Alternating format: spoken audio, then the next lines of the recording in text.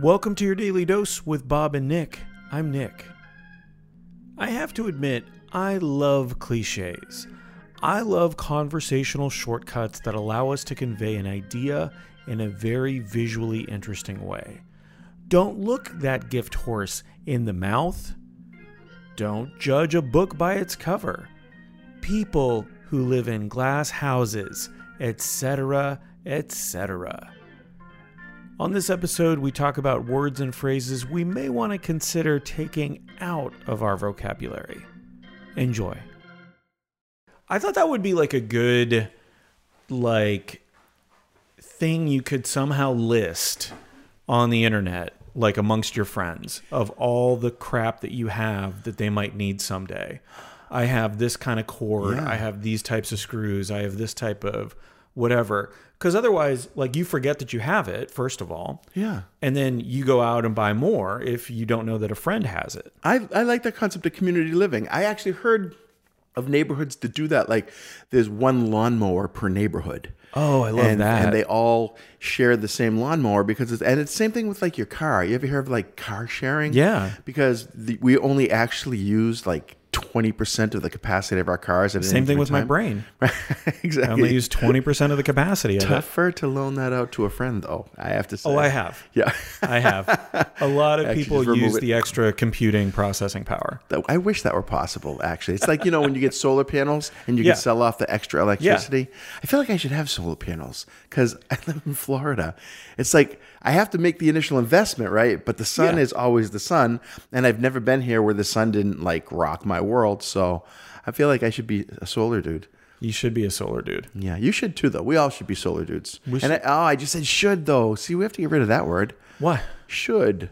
It's the ultimate dissatisfaction word. Should. You know what you should have done? Oh, I have a friend who said, I'm so tired of being should upon. Because the fact is, that's what we're doing, right? It's like, life isn't what should happen. Life is what actually happens. And the faster we accept that, the better we are. If we sit in the shoulds. I could see that because it's a regret word, right? I should have done this. I should have done this. And even in advance, it's saying you should, meaning you should be regretting it if you don't. It's setting yourself up for disappointment. Yeah. It's that expectation thing, which I'm a little torn on. Do you like having expectations? I like having deadlines. Better than expectations? I'd rather have an obligation in the future than just expect something in the future. Yeah. Okay. Because I'll get stuff done that way. You will. I will. You remind me of Patty when you talk like that. She's just so productive. And I think productivity is a little overrated. I think we can relax a little bit. We put too much pressure on ourselves. Yeah. And I think that the quarantine, the pandemic was one of those times where we put way too much.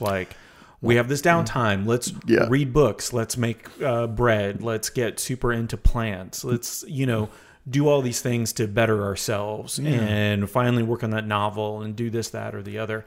And it's and something that I have to internalize, of course. Most of the advice that I give is advice that I need to internalize. But it's any progress you make is good. Yeah. Even if it's just a half step. And any progress you don't make is okay. This is the thing. There were two camps of people that I kept encountering out there in the wild during the pandemic. The super productive, look at me, self-actualizing during a pandemic. And the people who were just I can't move. I'm frozen. Yeah. I'm paralyzed by this change. And both of them are okay. Yeah, they had to be because I heard the term, we're in the same storm, but we're in different boats. Yeah. In that storm. Oh, I like that. Right. And it explains it well. It says, look, maybe I'm feeling secure, but you're not. Same experience, but not really. Because it's about how we process it. It's not what happens to us, right? It's what we do with it. And it is totally fine. It's got to be fine. Let's be fine. Although I hate that word. Can I tell you? I reject that word. Okay, should, fine. I know. This is gonna be the... No, I like it. Let's just list all the words that we should be rejecting. We forget how powerful language is. We forget how powerful words can be. Dude. Because we want, we want to be able to say whatever we want to say, or we get into a habit of saying things. I agree completely. You're blowing my mind because In about 2 weeks, I'm going to be delivering a keynote speech live to Florida Executive Women, which is one of my favorite groups to talk to because they're just rock star women in our community who gather together for camaraderie and sharing of ideas. And I'm going to be their first live speaker after the pandemic, first live as in person. And the name of my talk is The Power of Words. Yeah. And it's literally me presenting to them 13 words that have moved my life, that I hope will move their life. And the whole premise of the thing is that everything starts with a thought, and articulating those thoughts is the words, right? So it's really the beginning of stuff, right? Words. So I agree completely. Words are awesome. Yeah. My favorite I remember like one of our episodes distinctly because it was, we come in and we have these ideas of what an episode is going to be, and then we go off on tangents as we always do, which is great.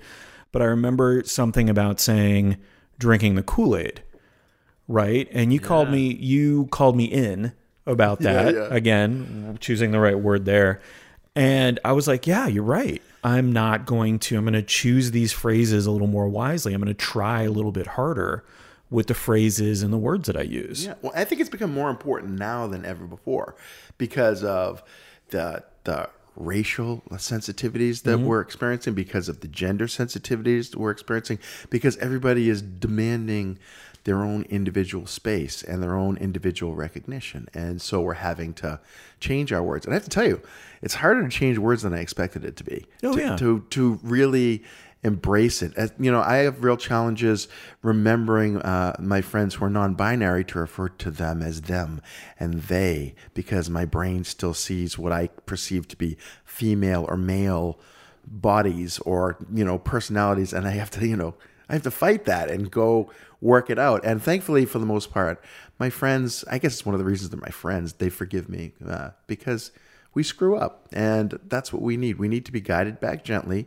but guided back. And if we get too obnoxious, it's okay to give us a little whack every once in a while, I think.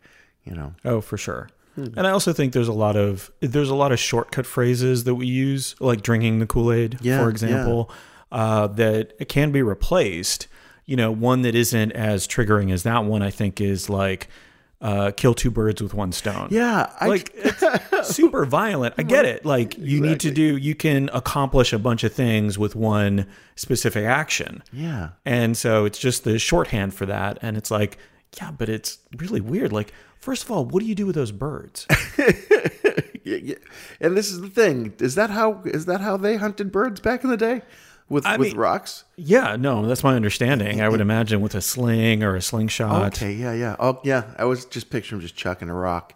That's a good point. Well, okay, so you're super creative. Thank you. It's a fact. Come up with the new phrase for accomplishing two things with one motion. Grab two flies with one frog tongue. That's fantastic. Yeah. That'll be the new standard, I'm pretty sure. Yeah, thank you. Hey gang, it's Bob. I don't know about you, but I really enjoyed that episode. Is that weird to say out loud? I found myself laughing at Nick's commentary and marveling at the range of stuff we can talk about in the span of 7 minutes. Is it a bad thing to create something and love it out loud? I say no. I think my kids would agree.